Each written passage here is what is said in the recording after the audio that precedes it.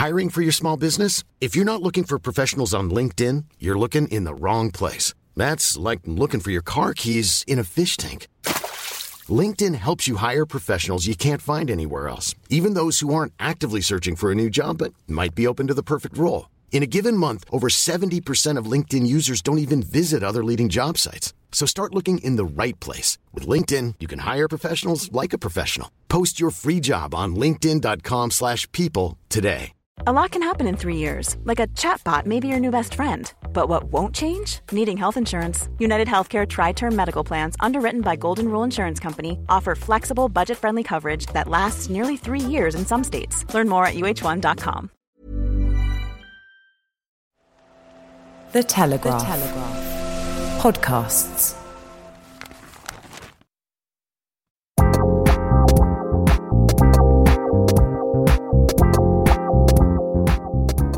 Charlie, I have a question for you. Where were you at the beginning of the decade? I was an intern at Grazia magazine.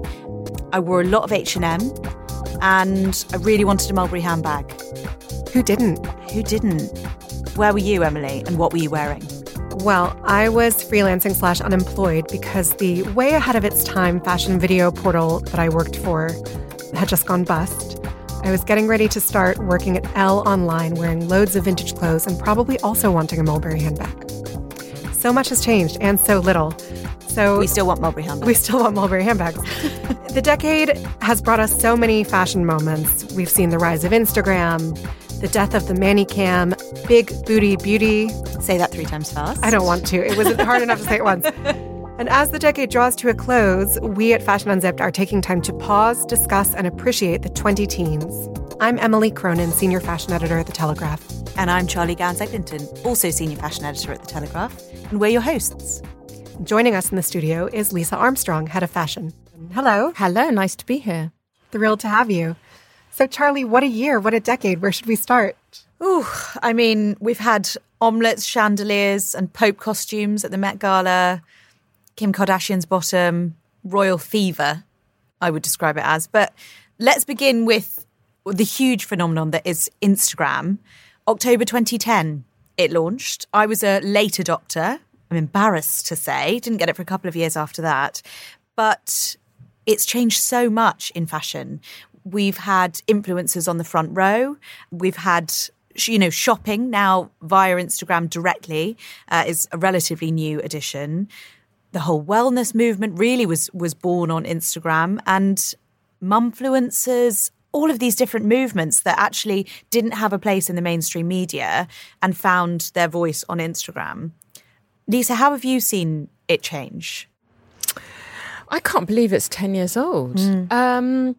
Well, it's changed everything in some ways, and then it hasn't, because it has these micro effects. I think what's happened now is that you get people who are very, very famous in a very, very small sphere. So you might get someone who's incredibly famous with, 5 million Instagram followers, which would be huge.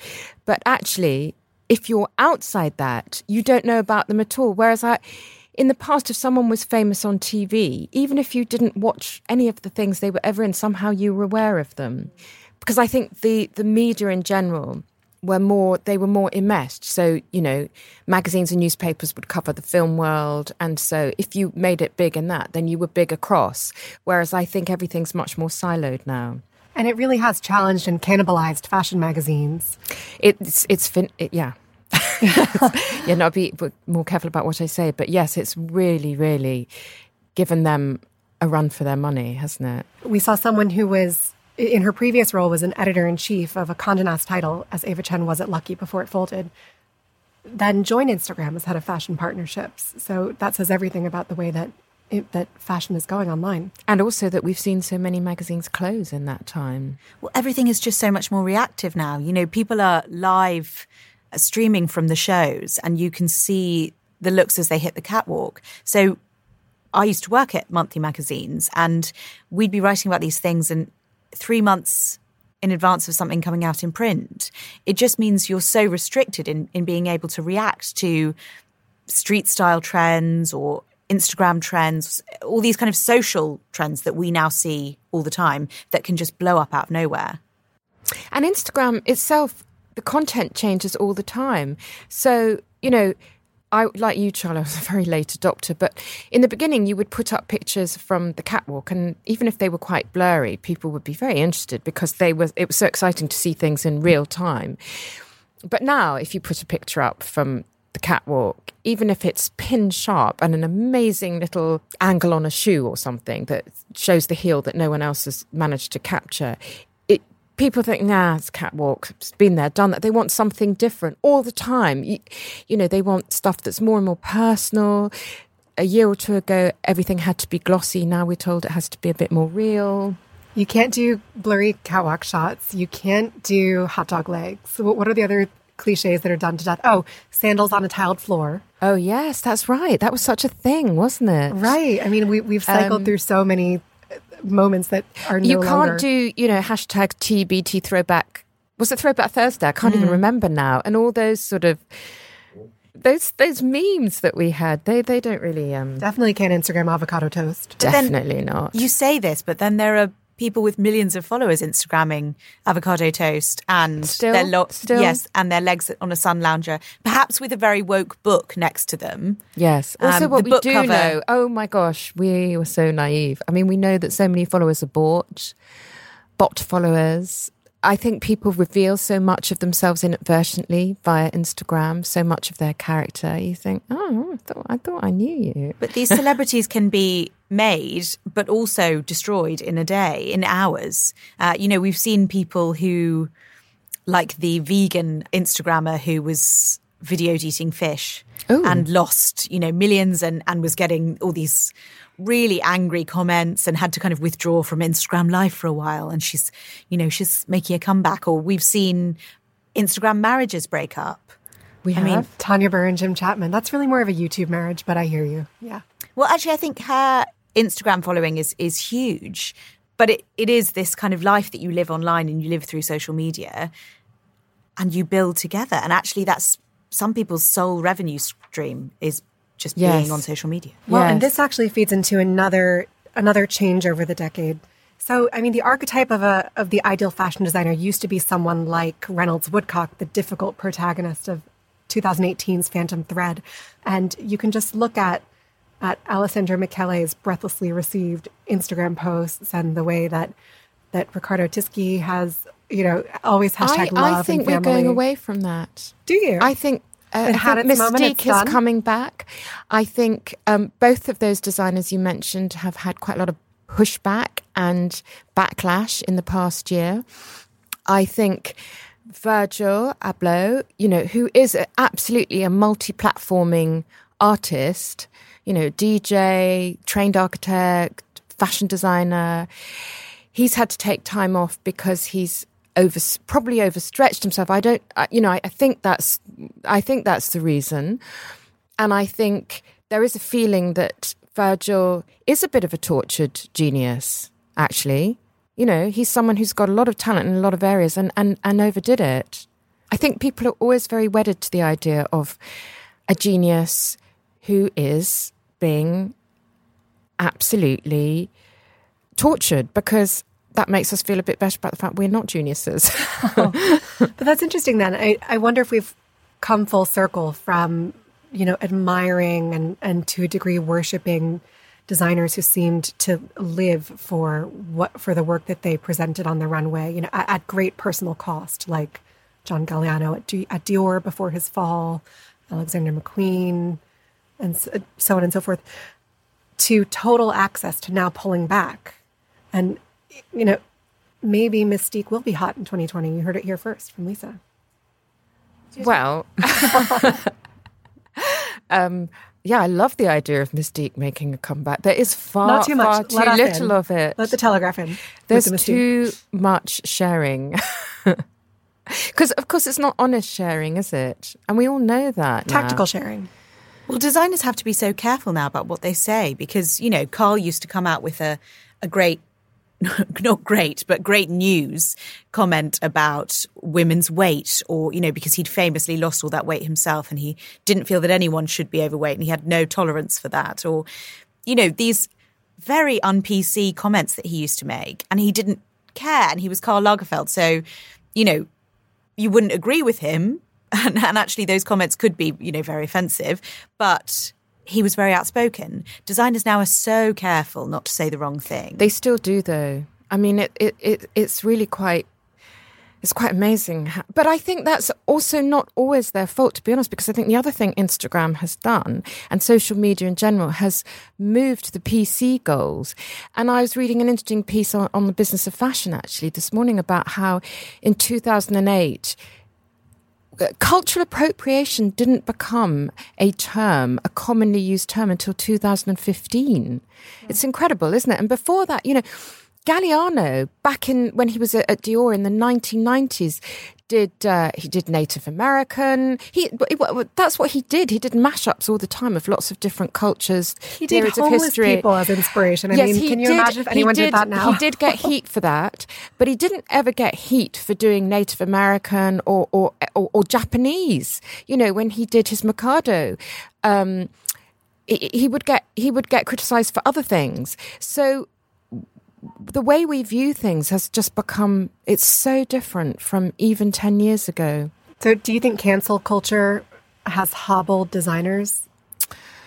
Well, I think it's case by case. I mean, I think there were some appalling things coming down the catwalk in the past. I seem to remember, it's always Italy, isn't it? There was something in Italy years ago where somebody came down a catwalk in striped pyjamas that looked very like concentration camp. And people were... I think Loewe just had to withdraw those this season, I think mainly, definitely wasn't Loewe, but it was an Italian. It was some, no one had ever heard of, no one ever heard again, but for about 3 minutes they were all over the newspapers. But maybe it was just... It was just sort of British and American newspapers being culturally sensitive. So I think, yes, it's really good in some ways that we're more aware of the offence that things can give them. But, everybody's so angry about everything now, aren't they? Yeah. And Obama, highlighted that rather brilliantly in the autumn, didn't he? He said, we're in a circular firing squad now. I mean, if you are going to be furious about everything, eventually people are going to be very furious with you. And don't be surprised if you get shot down. I don't think he said shot, but... That feeds into another theme of the 2010s, which is the woke red carpet. I mean, if you think about it, the most delicious and vicious part of any red carpet event used to be dissecting it the next morning. And... I mean, this sport even had its own patron saint and TV show in the form of Fashion Police, the celebrity fashion commentary chat show hosted by Joan Rivers, which ran from September 2010 to November 2017. Was it only from 2010? You see, that's really interesting because you would have thought that would have been the start of its demise. That was when she officially started Fashion Police. She was on red carpets before then. So, I mean, I think, I'm curious with your point of view, Lisa, because something that Charlie and I discussed is that it's kind of hard to sort of identify decades-long trends when that decade represents most of your career. But I think that in this decade, we really saw red carpets escalate from relatively private arrival zones to major product placement opportunities. And, we all got used to hearing, what are you wearing? Yeah, I don't think that started in 2010. I think that had been going on from at least 2000. When Jennifer Lopez wore the Versace jungle dress. But I mean, even before that, really, it probably all started in the early 90s when I think there was one season at the Oscars, maybe, I can't remember exactly which year, but it would have been early 90s or maybe 89, when Armani kind of took over the styling of the awards, and all the actors and actresses, we don't even call them actresses anymore, they're actors, all of them were Female sort of wearing actors. Armani.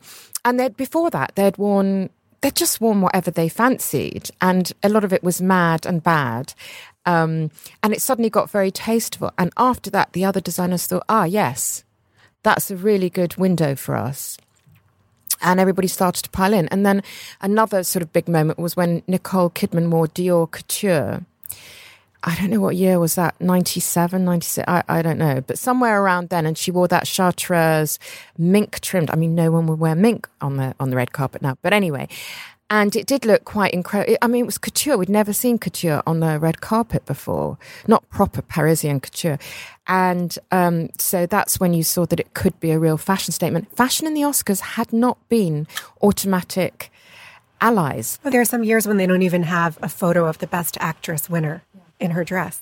What's amazing to me is how recently, really, we've moved away from Circle of Shame reporting. I know. Not we personally, not throwing shade in this room, but it was very much a part of our job. You know, so was. After the morning after the Oscars, the morning after the Golden Globes, your editor would want a roundup of the best dressed and the worst dressed. Mm-hmm. And they'd want you to point the finger and say, oh my goodness, that hemline, and oh my goodness, you know, what's she doing wearing that? I think actually it was only recently when Alexandra Schulman said that perhaps Helena Christensen was too old to be wearing a bodice. And we saw the backlash to that. And, you know, women supporting her on social media, celebrities speaking out and saying this is disgusting for a woman to tell another woman she shouldn't wear something. Well, 5 years ago, we were all doing it. Mm-hmm. It was the front page of every newspaper. And those were more popular than the best dress lists. Exactly. Yeah, but also what was interesting about the kind of the vehemence of the abuse that Alex Schulman got was that the people abusing her, many of them, were using the same kind of judgment. Oh, you're too old, you're too this. It was all about her appearance. And it's like, well, come on, guys, you can't have it both ways. You can't attack a woman for attacking another woman by attacking her about her looks. You know, so we all need to step away from this. I mean, personally, I can really hold my hand up in this room and say, yes, I was part, we did those best and worst dressed. And we sort of thought, well, it's actresses, they're getting a lot out of it, they're making lots of money, they're actresses, they can take it. But I'm so glad we've moved away from that culture, because I think, you know, some of those actors probably can take it, but I also think it just creates this really unpleasant ecosystem where it's fine to just be immediately knee-jerk rude about the way a woman looks. I don't like that.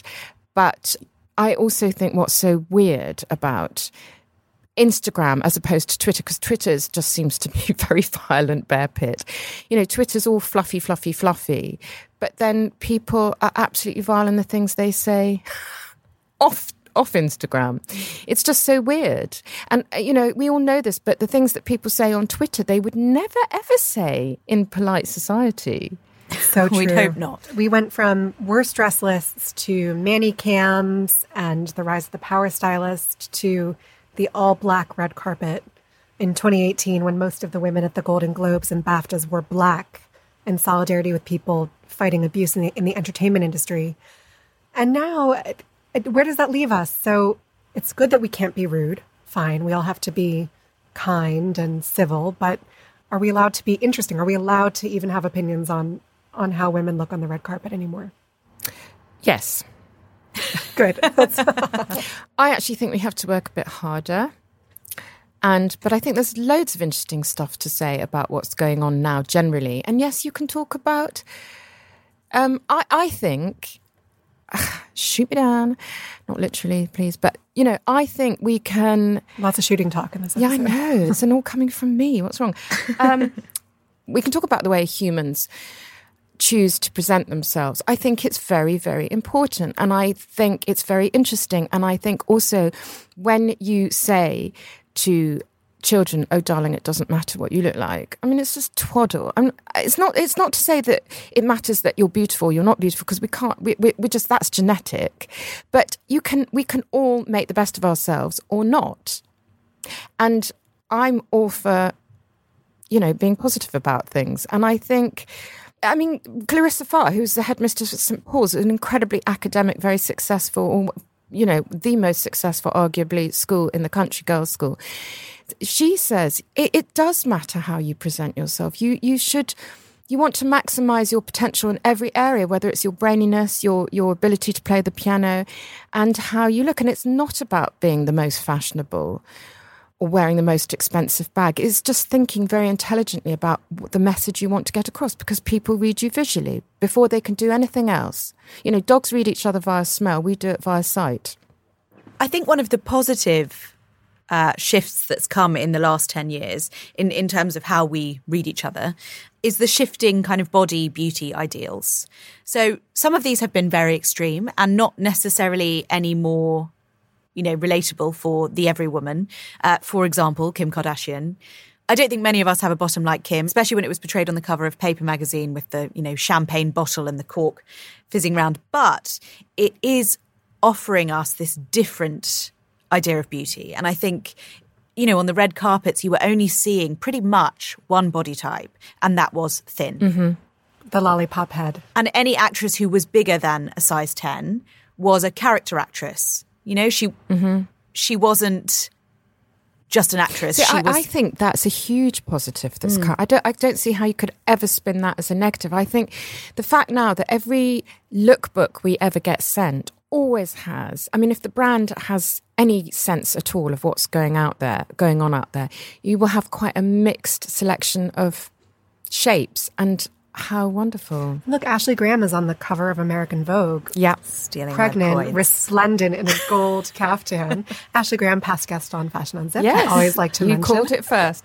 But isn't that good? It's great. And I remember for years when I worked on magazines, we'd always be told, no.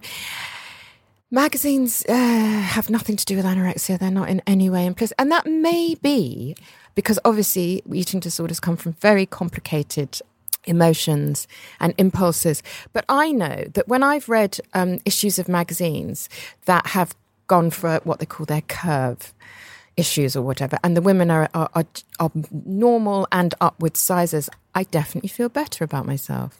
I think where you kind of stray into slightly iffy territory is when it is another kind of extreme. Yeah. And we've seen women getting bum implants, and padded Spanx are now on the market, and women are buying them to get that bottom, and contouring, that makeup trend of colouring your whole face Charlie. in. Well, exactly, but it gave birth to plastic surgery becoming a pretty regular thing. Oh, I don't know if it was contouring. I think we were heading that way anyway. And I also... But look, I think it's all about choice, actually, and about education. And it's about snobbery. And I think, to be quite frank, the more and more people who have bad plastic surgery, I think there's a huge backlash against it. They don't want to look like that. But it is just another ideal that isn't natural. I mean, Kylie Jenner became the youngest billionaire ever, selling her lip kits and selling them on her face, which is a face she has had her lips done. She's had lots of work done, as has most of that family, and it's something they speak very openly about, which is great. That it's not a hidden thing, and that they are open about what they have done. But it is telling very young girls that this is what beauty is. I know, but I always think that I don't know how many people rushed out to buy Kylie Jenner's lip. Youngest billionaire ever. Yeah, no, great. So that's a lot of people. But I can tell you there were a lot more people who didn't, who just looked at it and thought, it's not for me. I'm not interested. Well, a restrictive beauty ideal is a restrictive beauty ideal, whether you're emulating, a tall, thin fashion runway model or Kim Kardashian. But I think that the point is that now, at the end of the decade, there are so many more role models for every different body type. So that a girl who grows up, who maybe naturally has thicker thighs and a bigger butt, she's got people to look at and say, all right, that's one way to be beautiful. It's not the only way isn't to look like Nicole Kidman. I think we have many more. We do have a bit more beauty diversity now. And actually, just to bring it back to Instagram, that is one huge positive from Instagram, because even though there's lots of downsides to Instagram and everybody faking this fabulous life and people somehow being slightly tricked, not tricked because they know it's not real, but there's still a bit of their brain that sort of reads it as real because it's Instagram, it's not in a magazine. But I think what we've seen is so many women gain a following for the way they dress and look who don't look like models, yet they look great. They've made the best of themselves, just to go back to my other soapbox. But they're not models, and people love that. And we did a piece last summer, didn't we, on how swimwear that was being modelled on bigger models was often those were the pieces that sold better than the ones on the standard size 6 or 8 model. We've seen, actually, I think Instagram has given people this voice to kind of say that actually we want to buy because we've seen it on someone we relate to as opposed to a super, which brings us to fast fashion. I mean, this had begun, obviously, before 2010. Primark opened in London in 2007. But it's, the Love Island effect of these young women who are, they go to the gym, obviously, a lot. There's a lot of fake tan involved. There's some hair extensions. There's some very white teeth. But, these are women working in normal jobs, suddenly put on this TV screen, parading around in swimwear, and it's all really affordable. Damagingly affordable in terms of sustainability, but it is shoppable straight away. And this bizarre phenomenon of women watching them and saying, I want that outfit to wear this Friday night. I'll wear it once and never again. Because, again, that's part of the Instagram culture, isn't it? It's throwaway fashion. And I think this was a real decade for that. Wear once, buys. Well, the decade that gave us Love Island also gave us Michelle Obama and dress diplomacy. So the Obamas came into I say that the Obamas came into office, but actually President Obama came into office in 2008, and the world received the gift of Michelle Obama in her Isabel Toledo, mustard seed dress and jacket outfit, and then she graced us with her J. Crew cardigan wearing, Christian Siriano loving, dress diplomacy embracing presence for the next 8 years. I recently interviewed designer Roxanda Ilincic. Come back in a couple weeks to hear that interview on a very special Fashion Unzipped. And she said that seeing Michelle Obama in London wearing one of her dresses remains one of the highlights of her career. So, Michelle Obama was a woman who really appreciated the power of clothes to convey a message. And we saw some of her counterparts in other countries pick that up. We saw Samantha Cameron embracing the power of clothes. To the extent that when she left office, she founded a fashion label. And we've seen Melania Trump feign disinterest in dress diplomacy to the extent that she'll wear a Dior gown for a Thanksgiving event or something like that. But she will still come off the plane. She'll still come off Air Force One in the UK wearing Burberry. Do you think Michelle Obama started dress diplomacy? Diana was wearing Chanel to Paris and shalwar kameezas in Pakistan. I'm sure this has been going on for decades. I'm sure the Queen is past 100%. But I think that Michelle Obama was just the PhD of dress diplomacy. But nobody does it better than our British royals. Well, hey. I don't know if I'm being overly patriotic here, but this has been the decade of royal style icons. We had Diana. We've always had royal style icons. They've always dictated, the white wedding dress came from one of our queens. The changing necklines was because of a scar. They have always dictated what we wear. But in this decade, first we had Kate marrying Prince William in 2011. That dress moment, walking into the church. And then from that moment, everything she wears. The LK Bennett heels, the skinny jeans. She's always supported the high street, which makes her even more accessible. But her babies, their swaddle cloths, first spotted on the steps of the Lindo wing, would sell out. And then we had, of course, Meghan in 2017 with that engagement picture. The white coat. Well, and the Ralph and Russo, the jewels dress as well, that £54,000 dress. And then, of course, that royal wedding in 2018. We've just seen it on a whole different scale. Princess Diana actually has been referenced so widely in the last couple of years. She's inspired Tory Burch catwalk, an off-white catwalk. Hailey Baldwin sort of copied some of her most iconic off-duty looks, you know, the jeans tucked into cowboy boots. And then we've got The Crown, of course, in the last couple of years, which I think has given people kind of more insight into the royal family and more of a sense of connection with the royal family. But also, you know, we've gotten to see what their wardrobes were like. We've gotten to see Princess Margaret's love of fashion and, you know, in the latest series, Princess Anne's amazing 70s wardrobe. And also seeing Camilla as a hot young thing. Camilla is a hot young thing. Yeah, I mean, I think that after the death of Diana, there was kind of a dry spell in terms of royal fashion, and it took this younger generation coming in to re-energize anyone who ever could have been interested in it. And now we've got, you know, along with Kate, we've got replicates. We've got people who track everything that Meghan wears semi-professionally. It's always a race to identify whatever the kids are wearing when they step out. It's an incredibly powerful force. And I've been startled by, whenever I'm back in the US, it seems like the royals are all that anyone wants to talk to me about. Is it escapism, do you think? Have they become what Busby Berkeley was in the 1930s? I mean, it is weird, this obsession with princesses, isn't it? Haven't we always been obsessed with royals? I mean, not we in this room, but I think we as a society. I think that people are fascinated by it, but there's also like a fascination so deep that it verges on pity, because none of us really want that job, right? Do we not? No. Charlie, I think when you say haven't we all been fascinated with the royals? Yes, of course.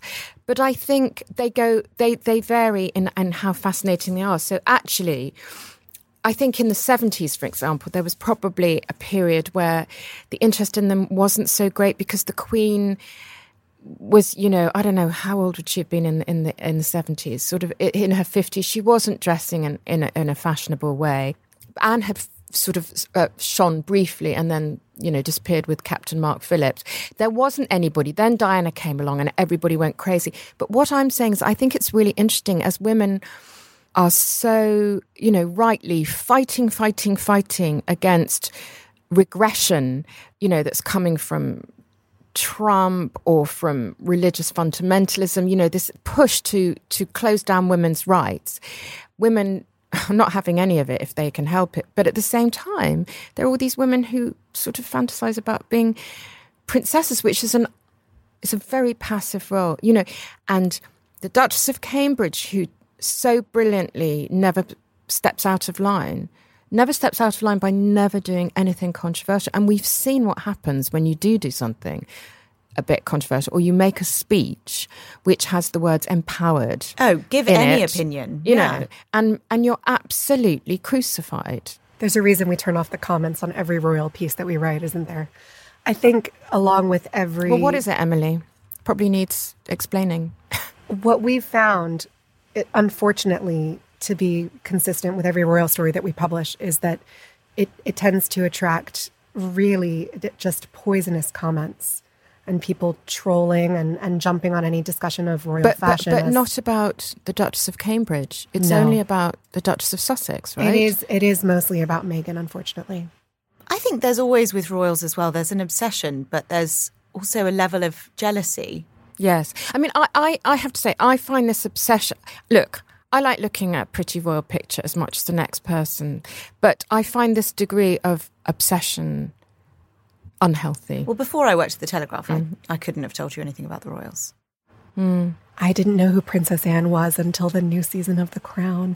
But look, for every... You're American, that's allowed. Goodness. For every... Look, you probably still think of the Duchess Meghan and Duchess Kate. Don't tell Bethan. But look, for every princess in a carriage, there's also a princess locked in a room at the top of a tower, well, right? I think they're often the same person. Yeah, except the room at the top of the tower is the beam of celebrity. Probably a discussion for another day. All right, so we've discussed the royals, dress diplomacy, fast fashion. Let's talk about the brands that defined the decade. Lyst, the fashion search engine, sent us a rundown of the hottest fashion pieces from every year in the 2010s. And I'm just going to read some of these out and see if they The only one I think of as really defining the decade is, and I can't even remember its name, but is it the one, what's it called? Redemption, not Redemption. You know, the LA one where everything's recycled. Oh, Reformation. Oh, yeah. Reformation. That for me defines the decade. What about Vetements? What? Wait, Vetements. what about... No, not for the real person. I mean, it's a fashion thing. I mean, you can nominate that. For me, Oh, no, I'm not saying it's what I... But don't you think that was Emperor's New Clothes with the DHL T-shirts? yes, but I think the average person, it just passed them by. Lisa, before you go, can you comment on one thing that you're looking forward to in 2020 or the 2020s In the 2020s. for us to drop in? When Do you know what? It would be so nice. I'm going to sound like Anne of Green Gables, but if just people could think a little bit more before they post stuff on social media, the world would improve. I hope that's not directed at us. I'm going to check my Instagram No, later. and just keep your politics off Instagram, please. Thank you, Lisa. Thank you very much. I've forgotten how much fun it is, and Happy New Year, everyone. Hi, I'm Claire Newell. When I tell people I'm the Telegraph's investigations editor, they sometimes ask me if it means I'm a spy and have lots of disguises. And there is a bit of blending into the background, but generally I spend lots of time working with sources, piecing together evidence to reveal wrongdoing and hold the powerful to account. Our stories question, scrutinise and inform. But we can't do that without the support of our subscribers. Their contribution allows us to dedicate time to stories, such as our investigation into the allegations that Sir Philip Green had sexually and racially harassed staff. So if you'd like to support what we're doing and get unlimited access to the huge range of quality journalism on politics, sport, business, culture and more, head to telegraph.co.uk/audio, where you can get 30 days free access to the Telegraph online. And after that, it's just £2 a week. That's telegraph.co.uk/audio, or click on the link in the show notes to this episode.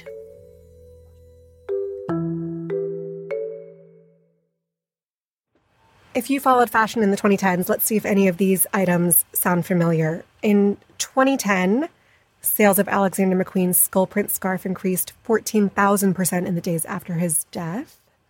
In 2011, the key item was the rock stud shoe. Moving forward, 2015, the Gucci Princetown fur loafer. Remember those? The kangaroo footbed loafers? Charlie, did you ever have those? No. I think if something made this list, you probably don't want to have it, right? That's because right. if it was the best-selling thing of the year, I mean, yeah. So are you saying that I can be glad that I didn't have 2016's Vetements DHL t-shirt or 2017's Dior We Should All Be a Feminist t-shirt? Yes, I think I am saying that. Also skipped dad trainers in 2018. Although I didn't ugly dad's sandal. I think that's... Totally different. Definitely advisable. Okay, fine, good. Relieved. And then this is a bit fresh, and hopefully we won't regret that in 2019, Bottega Veneta was the breakout brand of the year. I'm glancing at Emily's feet to see if she's wearing her Bottega heels. I Not wore today. them yesterday, and they were not the naked sandals that would slice your feet up. No, but also you went for a more timeless Bottega shoe. You didn't go for the really obvious one that everyone's got. That, to be honest, I think thank you. is a bit weird. But Daniel Lee did clean up at the Fashion Awards. So, I mean, here is his moment. But, you know, Gucci had that moment. And all anyone seemed to want were, you know, really bold and colourful Gucci pieces, with all sorts of, you know, chinoiserie prints and lips and everything all over them. And now we're shifting towards Bottega Veneta. But in a year's time, in 2 years' time, I mean, what are the forever pieces? For me... The Row. The Row is just as popular now as it was when it launched, I think. And look at More. Phoebe Philo's Celine. You know, that was this decade when Phoebe stepped down from Celine and Eddie Slimane stepped up. I mean, the queues at Celine at Fashion Week were mad because everyone wanted to buy a bit of Phoebe Celine, and then people were horrified to see Eddie's first collection. And the value of old Celine pieces has continued to rise as they've become scarcer and harder to track down. But then Eddie did this one shocking, you know, the models were so thin, the clothes were so far from the wearable, real-life pieces that Phoebe had done, kind of actually considering what women felt comfortable in and felt their best in. But then for his second collection, it was great. Yeah, Suddenly we loved it again. The first one was Saint Laurent buy Eddie Slimane for Celine.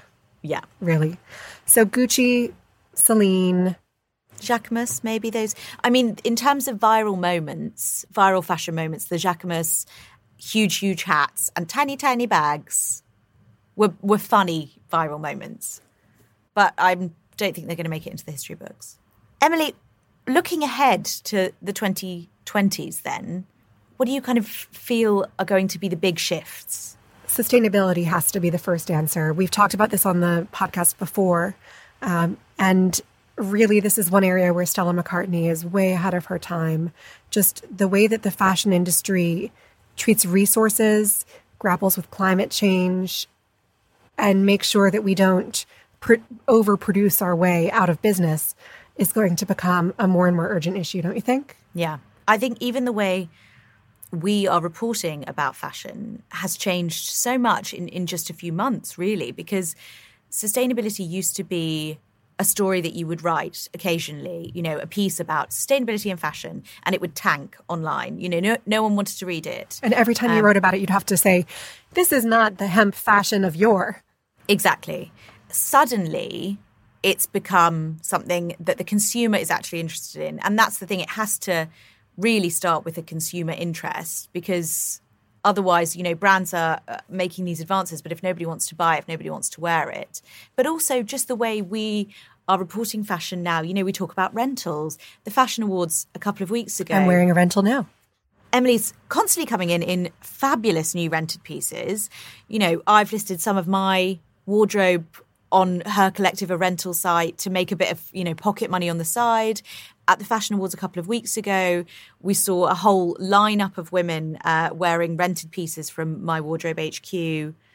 That's really, changing the face of fashion. And also, we do a lot of shoots for the paper and the magazines, where in the past, I think that we would have shot a full look of in-store now pieces. Now we're mixing in items from our wardrobes, maybe with one new thing, one rented thing, a vintage thing, an old pair of jeans that we love, really in a way that's much more reflective of the way that we all get dressed.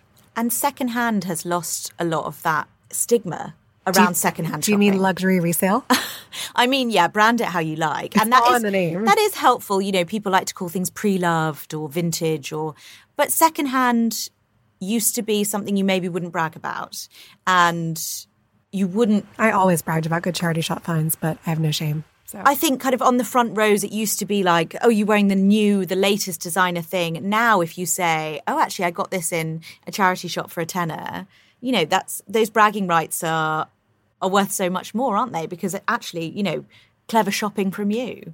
That's so important that we kind of break down any stigma that is left around secondhand shopping, because it also brings amazing brands into your price range that perhaps weren't before. I can't afford a lot of things full price, but I can maybe afford them secondhand.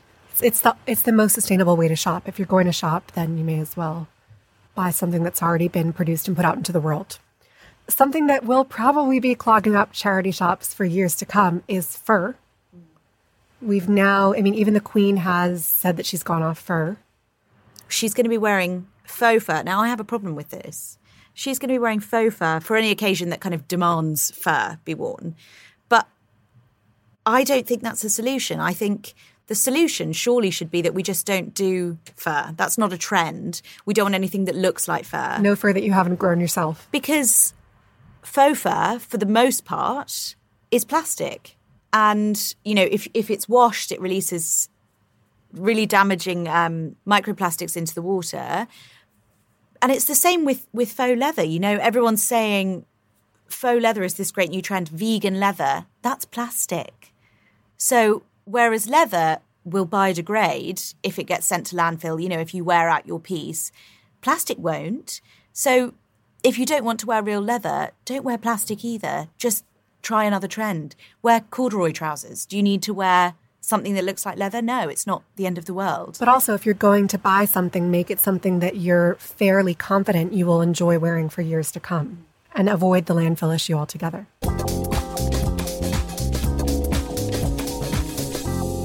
All right, so that's our look back. Let's look ahead. Charlie, what are you looking forward to in the 2020s? I am looking forward to more body shapes. seeing more body shapes, seeing more diversity on the catwalk. This has been kind of creeping along in the last decade. We've started to see more racial diversity on the catwalk. We've started to see more age diversity on the catwalk. At the Fashion Awards this year, both Naomi Campbell and Adut Akech were honoured for modelling, you know, and Adut actually thanked Naomi in her speech as one of her mentors. You know, we're starting to see women of different shapes and sizes on the catwalks, but in some cases, it still feels like tokenism. In some cases, you'll see a few models mixed in who are in their 50s and 60s, and then a press release will get issued saying, great talking point for editors, blah, blah brand includes 60-plus models. It shouldn't be a talking point. It should just be normal.